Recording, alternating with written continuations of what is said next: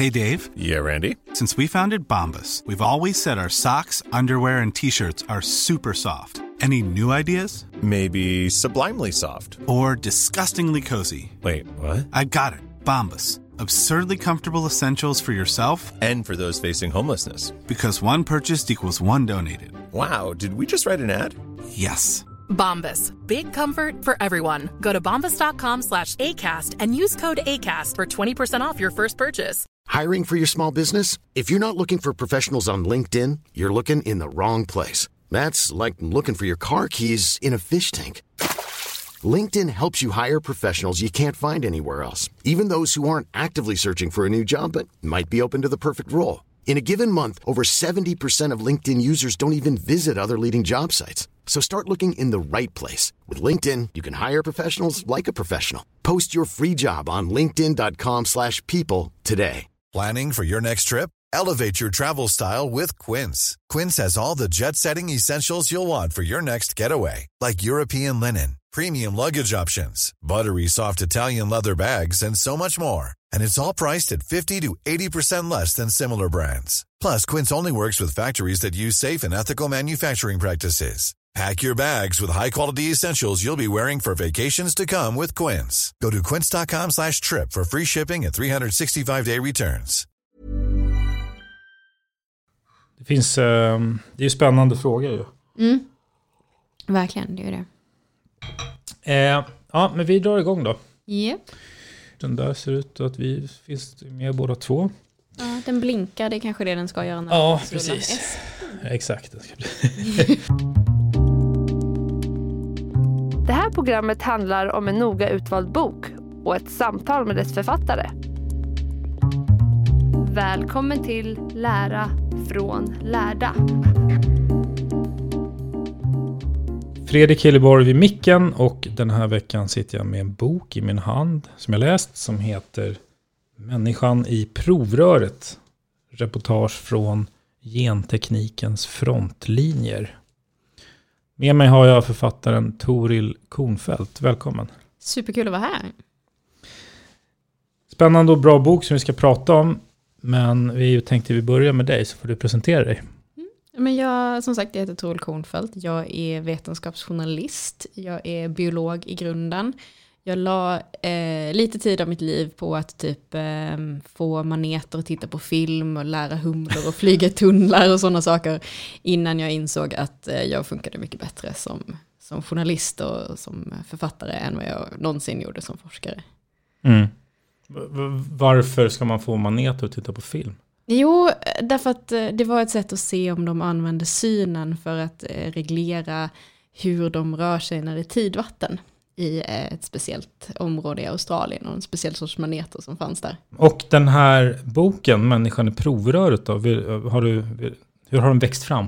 Men det här är min andra bok. Så för några år sedan så skrev jag en bok som hette Mammutens återkomst, som handlade om att använda genteknik för att återskapa utdöda djur, och kan vi få tillbaka mammutar, och hur kan vi använda genteknik för att forma om naturen. Och under hela tiden som jag jobbade med den boken så hade jag lite grann det här i bakhuvudet av att fast den riktigt stora frågan, det är ju vi själva. Det är ju oss. Det är ju att använda den här tekniken på oss. Och när jag skrev den boken så kände jag att jag vågade inte riktigt ta i den frågan. Jag liksom väldigt tydligt undvek det ämnet i hela den boken. Och nästan i samma ögonblick som den boken var klar så kände jag att jag måste gräva ner mig i så här, vad kan vi göra med oss själva? Hur kan vi bygga om oss själva? Vad kan vi göra? Och jag ville verkligen stanna i det möjliga, stanna i forskning som sker nu, och inte gå liksom ut i science fiction för långt, och inte gå ut i de här riktigt långa trådarna av vad som kanske kommer vara möjligt om 50 år, utan men var är vi nu? Vad kan vi faktiskt göra? Och också verkligen så här, se till att träffa folk som höll på med det, så att man inte hamnar i att man bara sitter hemma och spekulerar, utan verkligen får det lite så här köttigt och under fingrarna med de här frågorna. Den heter ju också liksom frontlinjen, för det är verkligen, du har rest runt och besökt och tittat på vad är det som händer, vart ligger man liksom i de som är längst fram, kan man väl säga. Ja, precis, och det kändes liksom viktigt att faktiskt åka till labb som håller på med då typ genmodifiering av apor eller faktiskt titta på genmodifiering av mänskliga celler eller människor och få lite så här skit under naglarna känsla. För att problemet kan jag känna när man pratar om saker som genmodifiering av människor är att det ofta känns ganska frånkopplat. Det känns liksom ganska så här men som att det är liksom väldigt sterilt och väldigt långt borta och liksom det blir lite teoretiskt. Men det är det ju inte längre. Det är ju faktiskt möjligt nu. Det händer ju redan liksom. Och jag tycker det är lite både också där. Jag tror att man har en bild av både kanske att det ligger längre fram än vem vad det gör och att det ligger längre bak, om du förstår vad jag menar. Ja, men eller hur? Det kände jag när jag läste boken, att man blir förvånad åt båda hållen. Men du kanske bara kan, för det är spännande att du beskriver just din resa runt i världen. Kan du inte berätta lite hur det har gått till? Liksom, hur har du hittat alla ställen och var har du varit? Ja, nej men de första sakerna jag gjorde var att jag åkte till USA och var med på en av de stora konferenserna om det här området. Så att jag träffade jättemycket forskare som debatterade framförallt då etiken och konsekvenserna av det här. Vad hamnar vi för samhälle om vi börjar genmodifiera människor? Vad händer med de här sakerna? Och det gav en väldigt bra liksom, bas på något sätt. För att när det är forskare som pratar om de här frågorna så hamnar man lite närmare vad som faktiskt är möjligt. Sen åkte jag vidare i USA. Jag var på ett biohacking lab. Där folk då testar till exempel genmodifiering själva. Ett öppet labb där man kan göra grejer lite själv. I New York, va? I New York, precis. Biotech Without Borders. Sen var jag lite högre upp i inlandet i USA på ett försök där man testar att göra grisar som blir genmodifierade för att få en sjukdom som mänskliga barn också får. Och att liksom se om man kan använda grisarna som ett sorts nästan som en sorts kristallkula. Nästan att få grisarna som en sorts kristallkula för hur de här barnens sjukdomar kommer att utvecklas. Så att man kan liksom, och testa mediciner och se vilka varianter av den här sjukdomen som kommer bli allvarliga och så vidare. Och då, det som är speciellt med det på försöket är att man måste göra en sån här genmodifierad gris per barn. Minst att man verkligen kopplar ihop individuella barn med de här djuren. För varje är unik. För var och en av de här mutationerna som orsakar den här sjukdomen är unik. Och då måste du ha liksom den lilla gruppen av grisar till varje barn som du vill studera. Sen åkte jag till Asien. Och då var jag var i Japan, Sydkorea, flera olika ställen i Kina. Jag pratade med forskare som var bland de allra första som gjorde genmodifieringar av mänskliga foster i labb. Jag var på ett ställe i Kina där man gör genmodifiering av apor och också testar att stoppa in mänskliga gener som påverkar hjärnans utveckling i apor.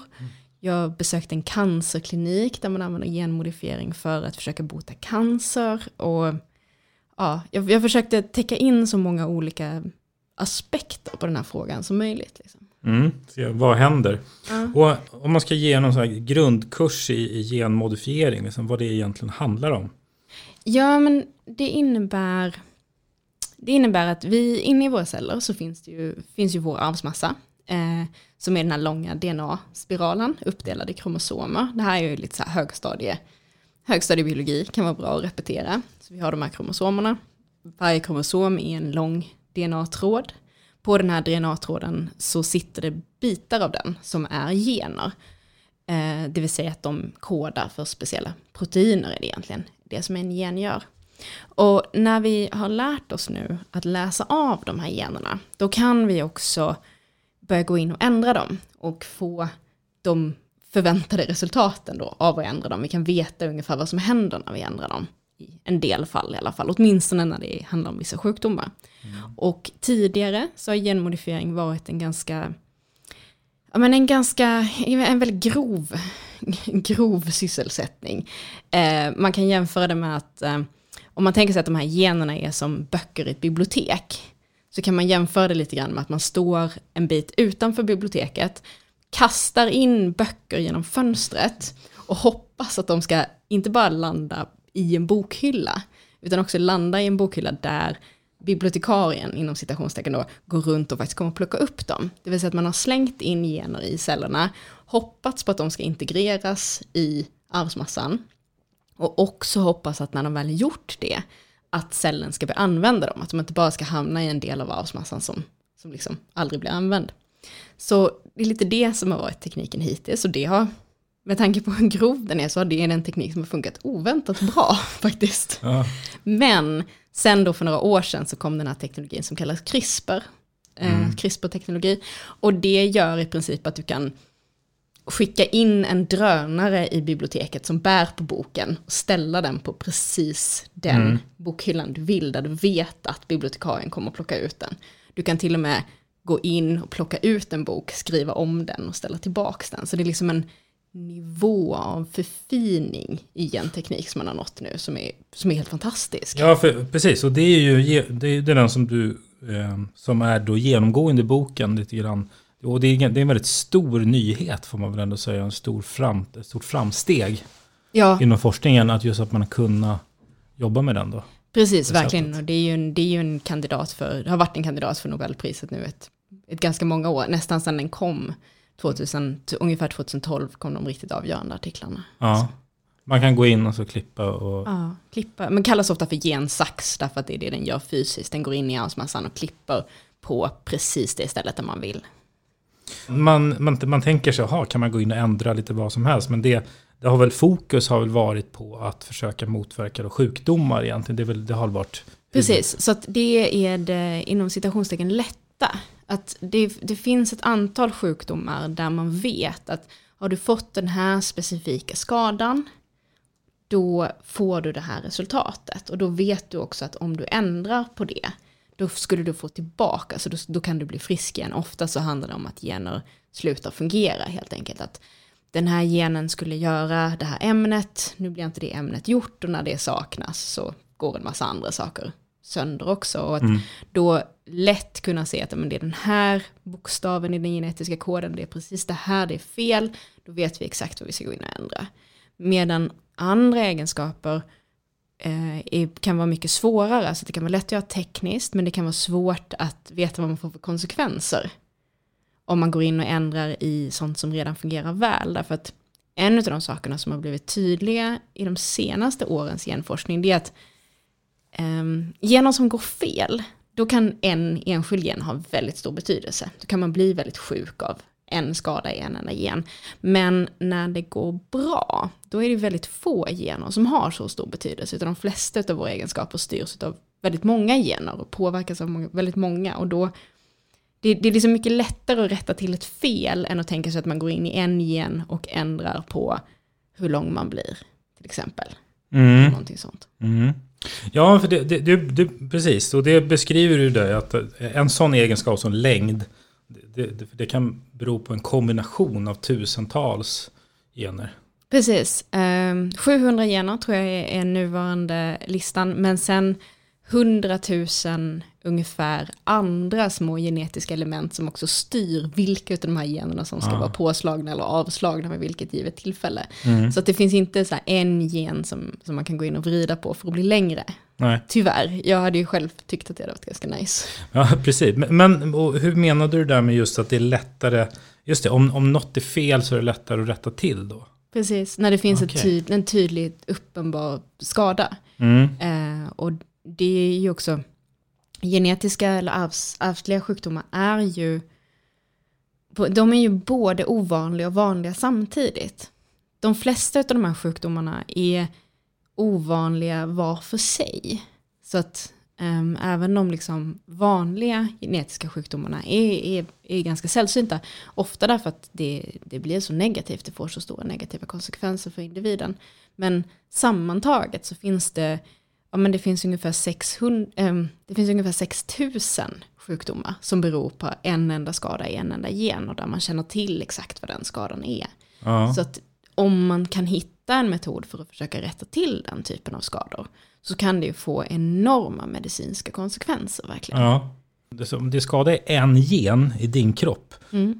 Man har ju väldigt många. Hur många gener har man nu?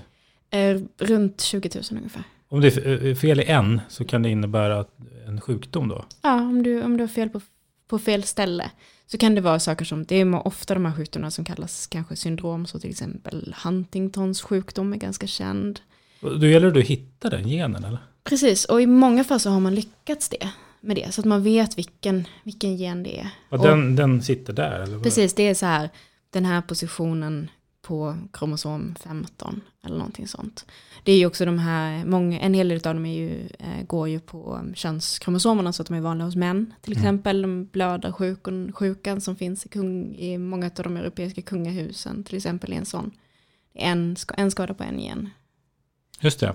Hittills, vad finns det några exempel på sjukdomar som man liksom har lyckats bota då? Men just nu så pågår ju liksom de första försöken på att gå in i de här sjukdomarna. En där det pågår tidiga försök kallas Hunters sjukdom. Det är en sjukdom som visar sig i form av leverskador. Alltså levern fungerar inte som den skadar för att man saknar möjlighet att bryta ner ett specifikt ämne. Och där har man börjat göra försök där man stoppar in då genmodifiering i levercellerna så att man faktiskt får en genetisk modifiering som sker inne i kroppen. Och verkar som att man behöver inte förändra så många celler för att bara några stycken som kan hantera det här ämnet räcker. Så att man inte liksom bygger upp till skadliga nivåer. Där har man tidiga bra resultat. Det finns också ett par ögonsjukdomar som man tittar på nu att liksom stoppa in och göra genetiska modifieringar inne i delar av ögat för att få de cellerna att liksom börja fungera igen. Så att det är ett par studier ett par olika sjukdomar så här. Det finns ju ett par saker som är svårt. Alltså den första frågan som man måste ställa sig är så här, ska jag göra den här modifieringen inne i kroppen eller ska jag ta ut celler och göra modifieringar? Så när man använder den här typen av teknik mot till exempel cancer, då gör man så att man tar ut immunceller från kroppen, genmodifierar dem utanför kroppen och sen stoppar in dem igen. Men du kan inte plocka ut ögat för att genmodifiera det, eller levern eller hjärtat, utan då måste du hitta tekniker som gör att du kan göra de här modifieringarna inne i kroppen. Och det är potentiellt lite riskablare därför att man kan tänka sig att det blir fel. Att det skulle kunna bli fel. Men just när man plockar ut och sen sätter in, alltså säger inte de andra cellerna så här, kommer det några andra främmande celler här? Nej, det är en så liten förändring så att de reagerar inte på det. Därför att det är dina egna celler som du stoppar in. Anpassar de sig då efter det nya? Det är lite olika. Ofta så gör man så att man tar antingen till exempel immunceller eller stamceller. Så att då kan du liksom i princip ha en liten grupp av celler som antingen då lever sina liv som vanligt den tiden som de här cellerna lever. Och som då accepteras av helt andra. Eller så kan du ha liksom då stamceller som gör nya celler över en period. Och det verkar också fungera. Det är mer som, alltså den typen av genmodifieringar är ju ganska likt det som ändå händer naturligt i kroppen. Så att jag menar, det finns säkert jättemånga celler i min hand som har fått en massa mutationer. Bra eller dåliga, oftast helt neutrala. Och det är ju inte som att oftast inte så att de andra cellerna då bara, nu är inte du tillräckligt bra längre. Nej. Nu får inte du vara med liksom. Skulle man kunna jämföra det med, vi säger om vi har en fotbollsplan med 1000 människor. Och så här, tar man så här 10 stycken och så här, häng med här. Och så byter ni om till röda tröjor. Så springer ni in igen. Och så springer de in på planen och så rättar sig alla andra och tar på sig röda tröjor med dem också. Eller förstår du vad jag menar? Nej, inte så funkar det inte än så länge. Utan det är snarare så att man tar de här, okej, men ni 10 spelare, ni är extra bra på, du vet jag att det var fotbollsspelare kan vara bra på. Snabba. Ja, men precis. Ni är redan extra snabba, er funktion är redan av extra snabba. Ja. Men allihopa ni haltar. Så kan vi inte ha det. Nej. Nu tar vi ut er och så rättar vi till det och sen släpper vi in er igen. Eller nu tar vi ut er och sen boostar vi er lite så ni blir extra snabba. Ja, men precis. Men när de kommer tillbaks, rättar sig alla, blir de andra också sluta halta då? Eller? Nej, utan det blir liksom de cellerna som inte har haltar. Den egenskapen. Ja. För vill man inte att alla ska sluta halta? Så att säga. Jo, det där är ju den andra svårigheten. Är att än så länge och antagligen alltid är det så att man kan inte. Om jag genmodifierar en cell i min näsa så kommer inte det att påverka cellerna i mina fingrar. Därför att det är mer som grenar på ett träd. Alltså de har liksom ingen direkt kommunikation. Liksom. Så att sjukdomarna som man kan behandla är sjukdomar som är lokala. Eller liksom tydligt avgränsade på något sätt. Antingen att det är bara ett organ som är skadat eller att det är bara en del av kroppen. det enda sättet att faktiskt komma åt så att man får de här förändringarna i alla celler, i hela kroppen, det är ju att göra det på embryon. Och det är ju den andra riktigt stora... Att man liksom planterar in? Ja, eller? Så att göra den alltså det är den andra riktigt stora etiska men också intressanta diskussion. Det är att om du tar ett embryo, alltså antingen om du tar en äggcell eller en spermie, eller då den första cellen som har bildats precis när de har gått samman. Om du går in och gör genmodifieringen där, då kommer ju alla celler i kroppen att ha den här genmodifieringen. Ja, du menar alltså när människor ska, vad säger jag? Innan man föds. Ja. Innan man föds, precis. Men det går inte att göra på en vuxen då. Nej. Utan du måste liksom gå in då. Och det har man ju gjort hittills då, att man kan ha motverkat då vissa sjukdomar. Det man har gjort, det har ju den här skillnaden mellan att göra det på en kropp och att göra det på ett embryo är ju väldigt, väldigt stor. För att det har fötts för lite mer än ett år sedan, 1,5 år sedan, så föddes ju de första genmodifierade människorna som faktiskt var förändrade helt ända från liksom första cellen. Och de flesta forskare betraktar det som någonting fundamentalt annorlunda än att gå in och genmodifiera liksom ögat eller näsan eller händerna eller någonting annat. Liksom. Ja, det är det väl. Ja. Framför allt är det ju det därför att de här barnen, det var 2 flickor då som föddes, kommer ju att kunna ge de här egenskaperna i arv till sina barn. Kan du inte berätta vad det var de och varför? Det var en kinesisk forskare, He Jiankui, som gjorde modifieringar som han hoppades skulle göra att de här flickorna blev resistenta mot HIV. Det var det som var hans mål. Så att de kom i en familj där pappan hade HIV och där man då var rädd för att sprida det till barnen. Det har kritiserats, dels därför att det finns andra sätt att skydda barn från att smittas från HIV, även om föräldrarna har det. Och också för att man kan ifrågasätta om det verkligen var att försöka bota en sjukdom. Vilket de allra flesta forskare har sagt, typ så här, vi är inte helt bekväma med den här teorin. Ska vi ha den så ska det bara vara för att bota allvarliga sjukdomar. Och det här var ju snarare att ge de här flickorna en liten extra skjuts eller ett skydd. Och sen, men det som verkligen gjorde att det här blev en skandal på riktigt, det var ju att han hade gjort det här i hemlighet. Ingen kände till det, han hade inga papper på det. Och det är också lite oklart hur bra det faktiskt gick, om de här flickorna fått det här skyddet eller inte. Liksom. Och det var i Kina, va? Det här var i Kina, och eftersom det var i Kina så har det inte... Det som hände var att den här forskaren presenterade de här resultaten på en konferens. Och i samma ögonblick som han gick av liksom podiet på den här konferensen så försvann han. Och sen så kom det då vid årsskiftet, det här var i november 2018. I årsskiftet 2019-2020 så gick Kina ut med att han är nu dömd till fängelse och han har fått böter. Men okej, för det. Vi kan ju återkomma just till också skillnader mellan länder och sådär. Men jag tänkte just det där med... för det ska man ju också säga, det här med att man gör ju forskning på djur och håller på att testa på djur. Då på apor och grisar och så som du nämnde. För det var något som jag inte heller hade helt koll på. Liksom, vad görs på människor och vad görs inte på människor och sådär. Så för hittills har det ju egentligen inte gjorts... Det kanske har gjorts mindre än vad man tror på människor då. Ja, faktiskt. I alla fall som vi får reda på. Ja, i alla fall offentligt. Man kan ju, Kina är lite sin egen kategori i det här sammanhanget. Men jag har ju gjorts oändligt mycket mer försök på djur än vad det har på människor. På väldigt många olika plan. Liksom. Och som du sa, man blir kritiska forskare att ska man göra något så ska det vara för att bota sjukdomar. Så hittills är man hyfsat då överens om att man inte ska försöka boosta några superförmågor. Ja, jag skulle säga att alla är överens om det på pappret. Men ingen är ju riktigt överens om vad definitionerna av det här är. Och vad går liksom, och det är ju en jättesvår gräns att säga så att men det finns ju de här riktigt tydliga, har du den här genetiska skadan, då får du den här sjukdomen. Det är ju ganska clear cut. Men sen så har du en kategori saker som är, ja men har du den här mutationen, då har du mycket högre sannolikhet för bröstcancer. Till exempel, det finns ett par sådana mutationer. Där har du dem, då är det liksom, går de i släkten, då är sannolikheten att du ska få bröstcancer väldigt hög. Och sannolikheten att du ska få andra cancertyper också mycket högre.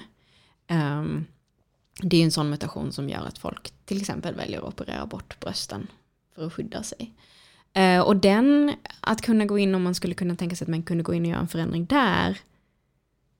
Ja, det är ju inte så att man har botat en sjukdom, men då har minskat risken för en allvarlig sjukdom väldigt mycket. Och det finns ett antal sådana. Och så finns det de här, ja men har du den här mutationen, då verkar du ha ett skydd mot HIV till exempel, skydd mot vissa virusinfektioner och så vidare. Och sen börjar man komma till de här, ja men jag är rödhårig. Och jag är också fräknig och ganska ljus så. Sannolikheten för att jag ska få hudcancer är ju rätt mycket högre i samband med precis de egenskaperna. Är det tillräckligt för att så här, att det skulle, eller så här, sannolikheten att om man har en lite högre sannolikhet att drabbas av depressioner eller någonting annat som naturligtvis kan vara en fruktansvärd sjukdom, men som också är ganska vanligt och som också kan vara liksom närmar sig de här liksom normaltillstånden. Var går gränserna där? Det är verkligen inte en lätt linje att dra. Liksom. Jag tänker att man kan se lite som att man tänker så här på, man har ett så här nollstreck och så allt som då barn som riskerar att hamna på så här minus med sjukdomar, det vill man ta upp till 0. Men det är lätt att trilla över till plus-egenskaper då som ska bli precis. Och när blir någonting en sjukdom? Rätt många saker är ju inte nödvändigtvis. Jag tycker ju inte att min rödhårighet är en sjukdom. Nej. Till exempel. Nej, men det kan ju gå att argumentera för. Men det går definitivt att argumentera för att det är det. Verkligen. Just, du nämner i boken att till exempel, det skulle ju gå att klona en människa. I teorin, ja. Ja, precis. Men det görs ju inte. Det görs inte. Det verkar på riktigt inte göras. Jag tror, det är det som säger. Jag tror inte att det har gjorts någonstans så att folk är tysta om det, utan det har inte gjorts. Delvis tror jag det är därför att det kanske har varit någonting som har visat sig vara svårare än vad man trodde. Alltså sådana här saker som inte är svåra av något fundamentalt skäl, utan typ att det var svårt att få den kemiska saltbalansen riktigt rätt, eller liksom den här balansen mellan de här kemikalierna riktigt rätt i den här situationen, liksom, de här praktiska problem. Och också därför att det är inte självklart vad man ska ha en klonad människa till. Alltså. Nej, det var precis. Man kanske vill klona någon. Det är ganska tydligt att se vad man kan ha ett klonat försöksdjur till. För att har du kloner av, om du har ett försöksdjur som har en bra egenskap av någon anledning, då vill du ju ha så jättemånga kloner utav det så att du kan liksom testa många olika saker under exakt samma förutsättningar. Men det är inte självklart vad man ska ha en klon av en människa till. Vad man ska göra med den liksom. Nej, jag vet inte. Ja, men då har vi fått en liten bild av just det där. Och det är ju väldigt spännande att man egentligen, det är innan människor föds man kan göra den liksom stora, och annars kan man göra det mer riktade ingrepp då så att säga på vuxna människor och så. Precis.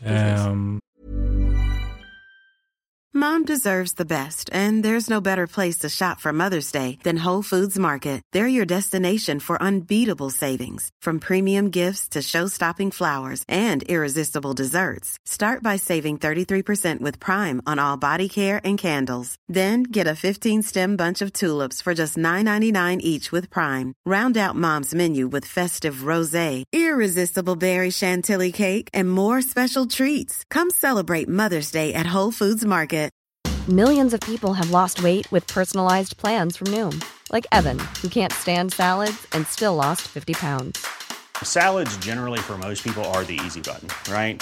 For me, that wasn't an option. I never really was a salad guy. That's just not who I am. But Noom worked for me. Get your personalized plan today at Noom.com. Real Noom user compensated to provide their story. In 4 weeks, the typical Noom user can expect to lose 1 to 2 pounds per week. Individual results may vary. Hey, Dave. Yeah, Randy. Since we founded Bombas, we've always said our socks, underwear, and T-shirts are super soft. Any new ideas? Maybe sublimely soft. Or disgustingly cozy. Wait, what? I got it. Bombas. Absurdly comfortable essentials for yourself And for those facing homelessness. because one purchased equals one donated. Wow, did we just write an ad? Yes. Bombas. Big comfort for everyone. Go to bombas.com/ACAST and use code ACAST for 20% off your first purchase.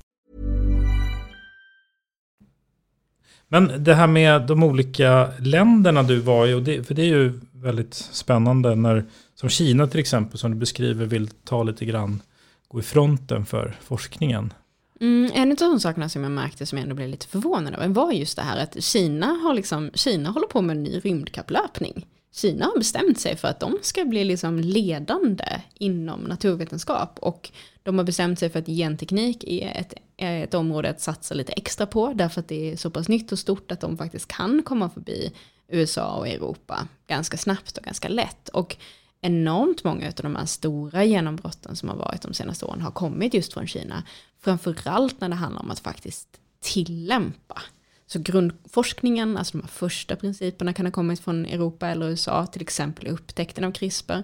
Men tillämpningarna, de första som gör det i ett mänskligt embryo, de första som börjar producera försöksdjur som är både klonade och genmodifierade till exempel och så vidare, det blir Kina. Liksom.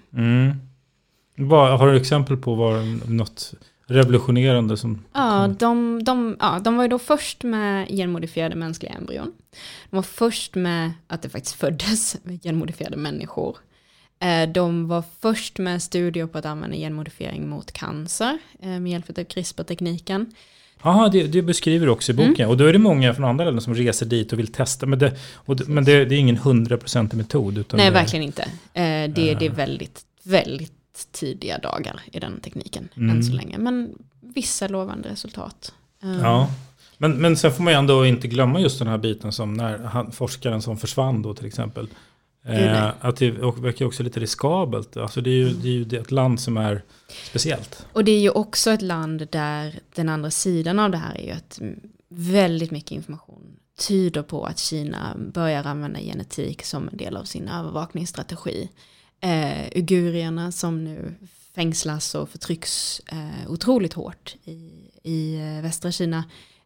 Det finns mycket som tyder på att det har varit en konsekvent insamling av deras arvsmassa i samband med obligatoriska hälsokontroller, så har de fått liksom lämna ifrån sig biologiskt material som gör att det nu finns en databas av en massa människor som inte har gett sitt medgivande till det. Och de har också försökt hitta sätt att göra liksom etniska profileringar med hjälp av genetik för att kunna använda i det de kallar för brottsbekämpning då, till exempel. Så att det är ju en stat som använder de här teknikerna på... allting tyder på att de använder de här teknikerna på sätt som är väldigt, väldigt problematiska. Liksom, både vetenskapligt och politiskt, och när det gäller att förtrycka människor, och när det då gäller till exempel etik kring djurförsök. Ja, de har en liten annan syn på djur. För du var ju, de har mycket apor, stora, det lät som stora så lader eller som är fullt med burar. Och då fick du inte se allt. Du fick inte gå runt hur som helst där. Nej, det var väldigt kontrollerat, men det var då en jätteanläggning med tusentals apor som man då föder upp för djurförsök.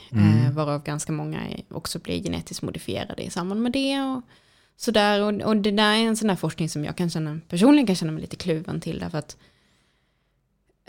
å ena sidan så är det bra och viktiga medicinska resultat som kommer från den sortens studier om det görs på rätt sätt. Men det var också ganska tydligt att även på det här stället så gjordes det en del studier som jag personligen tycker är fel av etiska skäl. Till exempel då att ta mänskliga gener som man tror påverkar till exempel hjärnan hos människor och som man tror har varit viktiga för människans evolution, och så stoppa in dem i apor, makaker som är ganska långt från oss och se vad som händer. Liksom. Testar. Ja, och det känner jag, då finns det inte en tydlig så här, vi gör det här för att vi vet att det kommer att minska lidande på det här sättet. Liksom. Nej, precis. Det är mer experimenterande. Precis. Låter det som. Och vad görs i andra länder? Vilka länder är det som är... Annars är ju USA är ju stora. på de här frågorna. Där begränsas ju forskningen delvis på grund av regler kring hur man får använda celler från embryon. Sen i Europa och Sverige har ganska mycket forskning om embryon och genmodifiering, men då handlar det inte om att faktiskt bota eller behandla eller någonting sånt, utan då handlar det om grundforskning. Då handlar det om att faktiskt förstå vad som händer genetiskt under den tidiga fosterutvecklingen, om att begripa liksom hur olika celler utvecklas, vad som händer om det är skador på olika celler och sådär. Så det kommer inte födas några genetiskt modifierade barn på grund av svenska forskare, men däremot så kommer det kunskapen om vad som händer under fosterutvecklingen öka väldigt, väldigt mycket. Mm. Och det där med just barn, alltså barnafödande och sådär, det blir ju så som den här lite så här dystopiska bilden på ett sätt, att om man kommer komma dit att föräldrar får liksom en meny, att jaha, vill du ha ett barn som har den och den ögonfärgen eller hårfärgen eller sådär, för det skulle ju vara liksom teoretiskt möjligt. Ja, och jag tror att det är någonting som vi kommer att se ganska snart. Mm. Det är ju redan så att turism, alltså reproduktionsturism är redan en ganska stor grej. Vad är det? Människor åker utomlands för att få provrörsbefruktningar till exempel.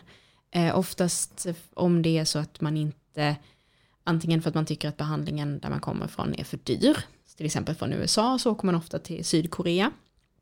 Eller för att man inte kan få den typen av behandling som man vill ha i det landet där man bor. Det kan ju både vara saker som att nej, men vi hjälper inte samkönade par, eller så nej, men du är för gammal, eller ja, det kan ju finnas väldigt många olika skäl, men sammantaget så har det byggts upp en industri kring just reproduktionsturism, och en del av den är ju superpositiv. Det är en massa människor som vill skaffa barn som får hjälp med det. Men det finns också andra sidor av den där liksom. Donationen av ägg och donationen av spermier, inte alltid. Det finns en del etiska problem med det sköts. Det finns problem med till exempel surrogatmödraskap och så. Och in i den här mixen där du liksom får vad du betalar för, tror jag att de här genmodifieringsvarianterna kommer att stämma. Det kommer liksom passa in väldigt väl i den världen. Och då tror jag det som kommer hända från början kommer ju vara så här att men vi kan testa dig för allvarliga genetiska sjukdomar. Det kan man göra redan nu. Och välja bort vilka embryon som man då inte vill ha. Hos en förälder? Så hos en förälder, ja. Och man kan också testa, om vi gör så att men vi ska göra en provrörsbefruktning, då tar vi fram ett antal möjliga embryon och sen så ser vi vilka av dem som har en sjukdom till exempel. Och så väljer vi bort dem. Det gör man. Och det kan ju vara ett effektivt sätt att undvika de här sjukdomarna. Så långt är det ju positivt. Så långt är det jättepositivt, verkligen. Ja. Men sen så börjar det bli de här, ja men kanske det här embryot har lite större sannolikhet att bli atletisk eller sådär. Och sen så kommer det också, tror jag, vara så att många av de här klinikerna gör en blandning av saker som är möjliga. Ja men ögonfärg, hudfärg, hårfärg, det kan man nog. Det kommer inte vara jättesvårt. Om man verkligen vill. Och vill betala för det. Så kommer det ju gå. Och sen så kommer det nog vara så här rätt mycket flum också. Att de här klinikerna blir så här, ja vi kan naturligtvis inte lova någonting, men köper du det här extra paketet så gör vi lite genförändringar som vi tror kommer att öka intelligensen till exempel, eller andra saker där vetenskapen är och antagligen kommer fortsätta vara mycket skakigare, men där det finns en tydlig, man kan tjäna pengar på den typen av, ja men du vill väl ändå att sannolikheten ska vara att ditt barn blir liksom lite bättre. Sådär. Ja, precis. Ja, eftersom det garanterat finns pengar att tjäna, såklart. Definitivt. Och det kom också fram att den här kinesiska forskaren som gjorde de här första barnen, han hade planer på att öppna en sån här klinik. Han hade liksom en startup och lite riskkapital inne och sådär. Han var ganska ung, va? Ja, 34. Så att han är väl 36 är han väl nu. Så att, okej, så att det hittills är det ingenting som försiggår för öppen ridå, men det är hyfsat nära i tiden och liksom på gång så ändå att det kommer troligtvis komma, skulle du gissa? Ja, och speciellt det här liksom privata kliniker som liksom lite så här wink, wink, nudge, nudge. Vi kan nog hjälpa till liksom. Det tror jag. Jag tycker också det, som du beskriver i boken lite grann, att det är inte helt stensäkert. Och alltså som en sån sak att göra lite mer intelligent. Alltså det är ingenting som... Ja, nej. Alltså det är så här, om längd var komplicerat genetiskt så ska man inte ens prata om vad intelligens är. Liksom. Så att många av de sakerna som man nog kommer att... Många av de sakerna som man kanske kommer vilja ändra, eller där det finns en önskan från föräldrar att påverka, där går det inte, därför att du skulle behöva bygga om 200-300 gener och du skulle ändå inte vara säker på om du fick några resultat eller inte. Ja, det kan lika bra gå helt fel. Ja, precis. Däremot så kanske du kan liksom sälja in det som ett koncept som du kan ta betalt för utan att nödvändigtvis faktiskt kunna leverera på det. Det är lite grann som sådana här gentester man kan ta själv hemma också, som också är lite så här horoskopaktiga på vissa sätt. Vad är de som det forskas efter nu då, eftersom de flesta motiverar i alla fall sin forskning med att man letar så att säga medicin eller mot förebygga sjukdom och sådär. Vilka är de, om man säger de 3 mest liksom eftertraktade och efterfrågade vad ska man sjukdoms... Ja, precis. Jag förstår vad du far efter. Jag skulle säga att alltså, naturligtvis så finns det ju vissa sjukdomar som man verkligen vill kunna se om man kan gå in och göra någonting åt. Cancer, demenssjukdomar som Parkinson, Alzheimers och så vidare. Och sen de här medfödda genetiska sjukdomarna. Men jag skulle säga att den stora trenden inom forskningen nu, det är också det här med att vi har fått det här verktyget för bara några år sedan och vi vet fortfarande inte riktigt vad vi kan göra med det. Alltså så att just nu så finns det en otrolig bredd i vad forskningen gör och vad man letar efter. Det finns en otrolig bredd i grundforskning. Att säga, men nu kan vi äntligen så här i försöksdjur eller i celler i liksom ett provrör så här, slå av en gen i taget och se vad som händer. Liksom. Vad händer där? Och också mycket fokus nu ligger också på att försöka hitta kanterna. Alltså så här, hur ofta går det fel? Vad kan man inte göra? Var går liksom gränsen för vad vi kan använda det här verktyget till? Var slutar det liksom? För att just det är en liten period där det är lite så här, alla är lite nyförälskade. Och det är liksom, alltså det är som att det har öppnat sig en helt ny värld av möjligheter med hjälp av CRISPR-tekniken och andra avancerad genteknik. Och nu är det väldigt mycket så här lite famlande och lite liksom upptäckarlusta bara för att se vad som går att göra. Och därför är de flesta forskare man pratar med också väldigt optimistiska just nu. Men vi kommer kunna, det finns ju de som jag pratar med som är så här, vi kommer kunna bota allt, typ. Vi kommer kunna göra precis vad som helst. Och alla går lite grann och väntar på så här, när kommer någon att hitta en tydlig kant? Att så här, hit men inte längre, eller liksom det här funkar inte. Liksom. Och man upptäckte väl den här av misstag i princip? Det var inte det så. Ja. Det bygger på en metod eller en teknik som från början utvecklades från bakterier som ett sätt för dem att skydda sig mot virus, att upptäcka och göra sig av med virus DNA helt enkelt, eller RNA. Så att på ett sätt är det lite grann som antibiotika, att vi har hittat ett biologiskt system och sen så har vi liksom tagit det och börjat använda det för våra egna syften istället. Och det är också därför som det är lite mer förfinat än våra egna grova försök från tidigare. Och du nämner ju det här med också att om 1900-talet var fysikens år, så är det här århundradet biologins århundrade. Eller 1900-talets fysikens århundrade kanske snarare så.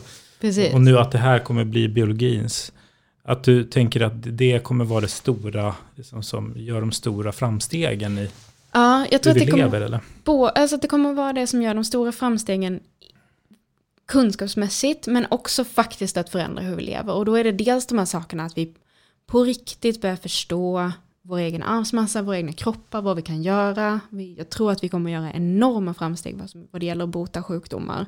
Och också vad det gäller liksom förebygga och hantera sjukdomar mycket tidigare. Men det handlar också om hur vi kan använda den här teknologin för att förändra världen runt omkring oss. Alltså att vi kan börja göra nästan alla komplexa kemikalier som vi vill ha. Från bensin och plast och olja till mediciner, parfymer, färgämnen kommer vi kunna göra med hjälp av genmodifierade bakterier eller genmodifierad jäst. Vi kommer kunna skicka upp rymd, alltså när vi skickar folk till Mars första gången så kommer de ha med sig genmodifierade bakterier och jäst för att tillverka saker som de behöver på rymdstationen och kommer inte behöva förlita sig på att ha med sig allting från början. Vi kan börja titta på och till exempel återskapa utdöda djur, oavsett om det är en bra idé eller en dålig idé, så är det en idé som börjar närma sig vad som är möjligt. Det finns någon som pratar om att så här, ett sätt, jag tycker det här är ett väldigt dystopiskt sätt, men ett sätt att hantera klimatförändringar helt enkelt är att vi väljer grupper av djur som det är väldigt viktigt, eller grupper av arter som det är väldigt viktigt att vi har kvar, till exempel koraller i korallreven, och så förändrar vi dem tills de kan hantera högre temperaturer och surare hav, till exempel. Jag personligen kan väl säga att jag tycker att det är lite läskigt att tänka så, men det är den typen av möjligheter som är på väg att öppnas för oss.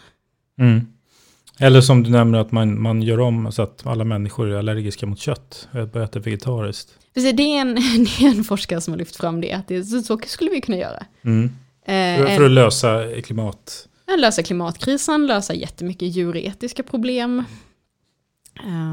Andra har pratat om att man skulle kunna förändra människor så att vi allihopa blev mer empatiska, mindre konfliktdrivna. Alltså, så, det är ju lite science fiction, det är inte riktigt där vi är än, men i teorin skulle det kunna vara möjligt. Det här med att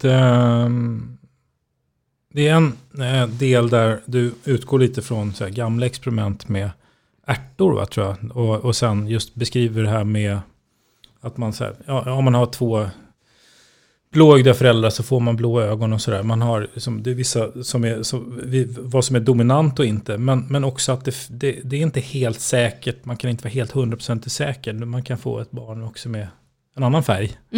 Alltså det finns en viss liten slumpfaktor också, väl? Ja, precis. Och biologin är aldrig liksom lätt och enkel och komplicerad. Det är till och med så att Mendel, som är jag tänker att det här är också en så här högstadiebiologi-grejer som man kanske lite vagt kommer ihåg. Att det var någonting med de här ärtorna och så. Det var då en munk som gjorde de här försöken slutet på 1800-talet och liksom la grund. Han var den första som förstod att vissa egenskaper ärver man liksom hela. Alltså så här att man har inte blågrön, eller man har inte blåbruna ögon, man har blå ögon eller bruna ögon. Man har liksom inte. Så att det blir som ett schema liksom. Ja, precis. Man kan rita upp det väldigt snyggt och det liksom stämde väldigt väl. Det går i siffror och så blir det så här 1/4 och så. Problemet är ju bara att det har ju visat sig att alltså, han hade ju rätt, men han fuskade ju med sina egna siffror. Det är så här, om man upprepar hans försök så är det blir aldrig så snyggt som han gjorde. Så han har det blir aldrig 100% det blir aldrig 100% säkert. Han har ju rensat bort ärtor som inte stämde eller sådär. Och så är det alltid med biologi. Alltså även typ blåögdhet och brunögdhet som är liksom det riktigt tydliga vanliga exemplet som man liksom så. Det är ju inte heller så enkelt. Man har hittat, det är en gen som styr just den biten. Men sen så finns ju jättemånga andra gener som styr sig. Är det mörkblått eller ljusblått? Och en del har ju så här både alltså ögon som är lite spräckliga eller halva eller ett av varje färg eller sådär. Så att man har hittat många fler gener som också påverkar. Ja, precis. För om jag förstod det rätt, eller som din poäng, det är ju också att just det finns en slumpfaktor. Det är inte matematik liksom till 100% som det handlar om. Precis. Och vi är inte maskiner. Nej. Och man kan inte riktigt förstå den genetiska koden som om det var en maskinkod. Därför att den är mycket slumpmässigare, den är mycket mer komplex och det finns alltid mycket fler faktorer som påverkar. Så att man ska inte... Jag tycker att ett av problemen när man pratar om genteknik är att man liksom luras in i att tro att våra kroppar verkligen fungerar som datorer. Men det gör de inte. Alltså så här, en dator, om du ber den räkna ut 1 + 1 1 miljon gånger så kommer det bli 2 varje gång. Och så funkar inte biologi. Nej. Det kommer kanske bli 2 de flesta gånger. Men det kommer bli 3 ibland och 5 ibland och 1 ibland och 12 någon gång liksom bara för att så här. Det är väldigt härligt, jag gillar det. Ja, det är också en av anledningarna till att jag gillar biologi. Ja, men att det finns något härligt någonstans med det. Något mänskligt med det. Och att det inte är robotar, nej. För man vill ju gärna, den rationella vill gärna liksom att man vill gärna få kontroll över. Ja, och det finns en sån bild av att om vi fick kontroll över vår arvsmassa så skulle det bli så också. Då skulle vi kunna göra de förändringarna som verkligen skulle bli som datorer. Och så kommer det ju aldrig att bli. Det kommer ju aldrig att fungera så. För att vi är inte, oavsett hur mycket kontroll man hade över den mänskliga kroppen så är det fortfarande en kropp och inte en maskin. Mm. Och den här frågan som du lyfter också kring delvis liksom en lite filosofisk fråga kring att om man nu börjar justera allting så att det är ingen som är för kort eller för lång eller för ingen har något, man styr in så här, fler och fler barn i likadana. Alltså det tycker jag är intressant. Vad är då en människa liksom? Vad blir kvar? Och det är väl, alltså jag skulle säga att det är en av de sakerna som oroar mig på ett existentiellt plan. Mer med den här tekniken än alltså så här, om en del rika människor går och fixar lite grejer. Så farligt är inte det. Men just den här att gränsen för vad som är normalt blir smalare och smalare tycker jag är jätteproblematiskt. Och dels är den problematisk etiskt eller liksom rent så här samhälleligt. Men den är också problematisk när det gäller vår framtid. För att vi som art, vi som samhälle, vi som liksom kollektiva människor är ju hela tiden beroende av att hitta nya lösningar, att röra oss framåt på oväntade sätt, att hantera nya problem. Det är liksom det vi är bra på. Och ju smalare vi blir som grupp, desto sämre kommer vi bli på att hantera nya grejer. Därför att det kommer inte finnas någon som har kompetensen eller fantasin eller kreativiteten eller de fysiska förutsättningarna att hantera den här helt nya saken. Därför att vi har blivit smalare och smalare och smalare som grupp. Det är väl, på liksom lång sikt så är det väl det som är min existentiella oro med att ta sån här teknik för långt. Mm. Precis. Och vad var det jag tänkte på mer? Jo, det är också det där med just att för det ska man väl lägga till att vi så formas ju inte helt och hållet av bara våra gener heller, utan det är också omgivningen och när vi växer upp så att säga som är en stor del av vilka vi blir också. Och det får man ju inte heller glömma bort. Nej, verkligen inte. En fin bild som jag har sett av det är att liksom, man kan tänka sig att generna i viss utsträckning sätter ramarna. Alltså de ger liksom gränserna. Typ att dina gener säger att du kan aldrig bli längre än så här. Du kan aldrig bli kortare än så här. Men hur lång du faktiskt blir mellan de två punkterna, det styrs av en kombination av liksom, din miljö och slump. Och jag menar, lite grovt så pratar man om så här risken för väldigt många sjukdomar. De här, vad ska man säga, vanliga sjukdomarna som folk får. Så säger läkare och forskare att man lite grovt kan dela upp dem i tredjedelar. 1/3 gener, 1/3 miljö, 1/3 är slump. 1/3 av de som får en diagnos kan man inte förklara det med vare sig miljö eller gener. Och det ska man heller inte glömma bort. Att det är liksom nästa aspekt av att vi inte är maskiner, är att vi faktiskt lever i en miljö som inte heller är en maskin och som också påverkar oss hela tiden. Nej, precis. Och det ser man ju, det har jag haft uppe i podden tidigare, men när man har tvillingstudier där man växer upp i olika miljöer så blir man olika.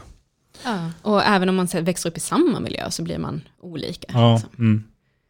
Ja, precis. Nej, men det är ju också någonting som också talar emot det här med att man ska kunna koda någon fullt ut innan den föds, så att säga. Precis. Och det är också därför det är lite onödigt med klonade människor, för att de kommer inte bli tillräckligt lika i alla fall. Liksom. Ja. Inte värt det. Spännande. Är det någonting som du tänker som vi inte har nämnt, någon pusselbit som är spännande och kul? Ja, det finns ju... det blir ju det här när man har grävt ner sig i ett ämne. Det finns väldigt mycket som är spännande. Men jag tror att det är en av de sakerna som man märker är väldigt viktig för forskare. och som inte verkar lika viktig för folk som inte har den bakgrunden, det är att det faktiskt är en jättestor skillnad på att förändra embryon och barn och liksom redan från början, och att förändra vuxna, delar av kroppen på vuxna, just framför allt på grund av att de här barnen för förändringarna vidare. Och då kan man liksom tänka sig att om 20 generationer, liksom, de här barnens barn får barn med någon annans barn som båda två har råkat få med sig den här förändringen, och det sker en kombination av de här två nya genetiska förändringarna som blir helt ny. Alltså att det blir en sån här, vi kan skapa, speciellt om vi skapar negativa effekter, så kan vi skapa negativa effekter som får konsekvenser väldigt långt in i framtiden. Jaha, okej. Det är därför då. Ja, som att liksom skapa, det är inte bara att du förändrar den här individen, utan du förändrar potentiellt liksom mänsklighetens framtid. Om man ska, om man ska ta de stora orden. Liksom. Ja, jag förstår. Okej. Så att man skruvar inte bara tillfälligt, utan skruvar för framtiden. Och det blir så väldigt svårt att bedöma risk då. För att i en individ kan du vi har blivit ganska bra på att bedöma risk i så här: det här är sannolikheten att du blir sjuk eller lider av den här sjukdomen, och det här är sannolikheten att någonting går fel i det här försöket, och så väger vi dem mot varandra och hanterar det. Men när det är så här, det här är sannolikheten att du lider eller blir sjuk eller får problem mot hela mänsklighetens framtid, kanske. Eller inte alls, om du inte får barn eller om dina barn inte får barn. Nej, det sätter ett annat perspektiv. Det gör ju det. Verkligen. Jag brukar avsluta med om du har någon rekommendation kring ämnet för de som lyssnar. Men jag tror att en sak som man kan tänka på, som man ska försöka ta med sig, det är just det här att vi är inte riktigt maskiner, vi är inte riktigt robotar, det går inte riktigt att programmera oss. Och det kan ju kännas väldigt, alltså det här ämnet kan kännas väldigt frustrerande när man går in i det, därför att det är så mycket mer komplicerat och komplext än till exempel programmering eller sådär. Och jag tänker att rekommendationen där är så här, försöka ändra perspektiv och tänka på det som en upptäcktsresa. Vi är inte riktigt säkra på vart vi kommer komma. Vi är inte riktigt säkra på vad vi kommer kunna ta reda på eller vad vi kommer kunna göra. Och det är ganska häftigt. Det är ganska coolt där att vi är precis i början av en jättespännande resa in i ett ganska okänt område. Och det är coolt. Och jag gillar det där att det inte är helt 100% heller. Ja, men precis. Det är ju någonting häftigt med det. Om man lyssnar på det här och vill komma i kontakt med dig, ställa någon fråga kanske? Ja, så finns jag på sociala medier. Jag finns på Facebook, Toril Kornfeldt författare. Och jag finns på Instagram, där heter jag Mammutkvinnan. Och jag har också en hemsida som är kornfeldt.se. Kontakta mig på vilket sätt som helst. Jag blir jätteglad. Härligt. Tack för att du var med. Tack så jättemycket för att jag fick vara här.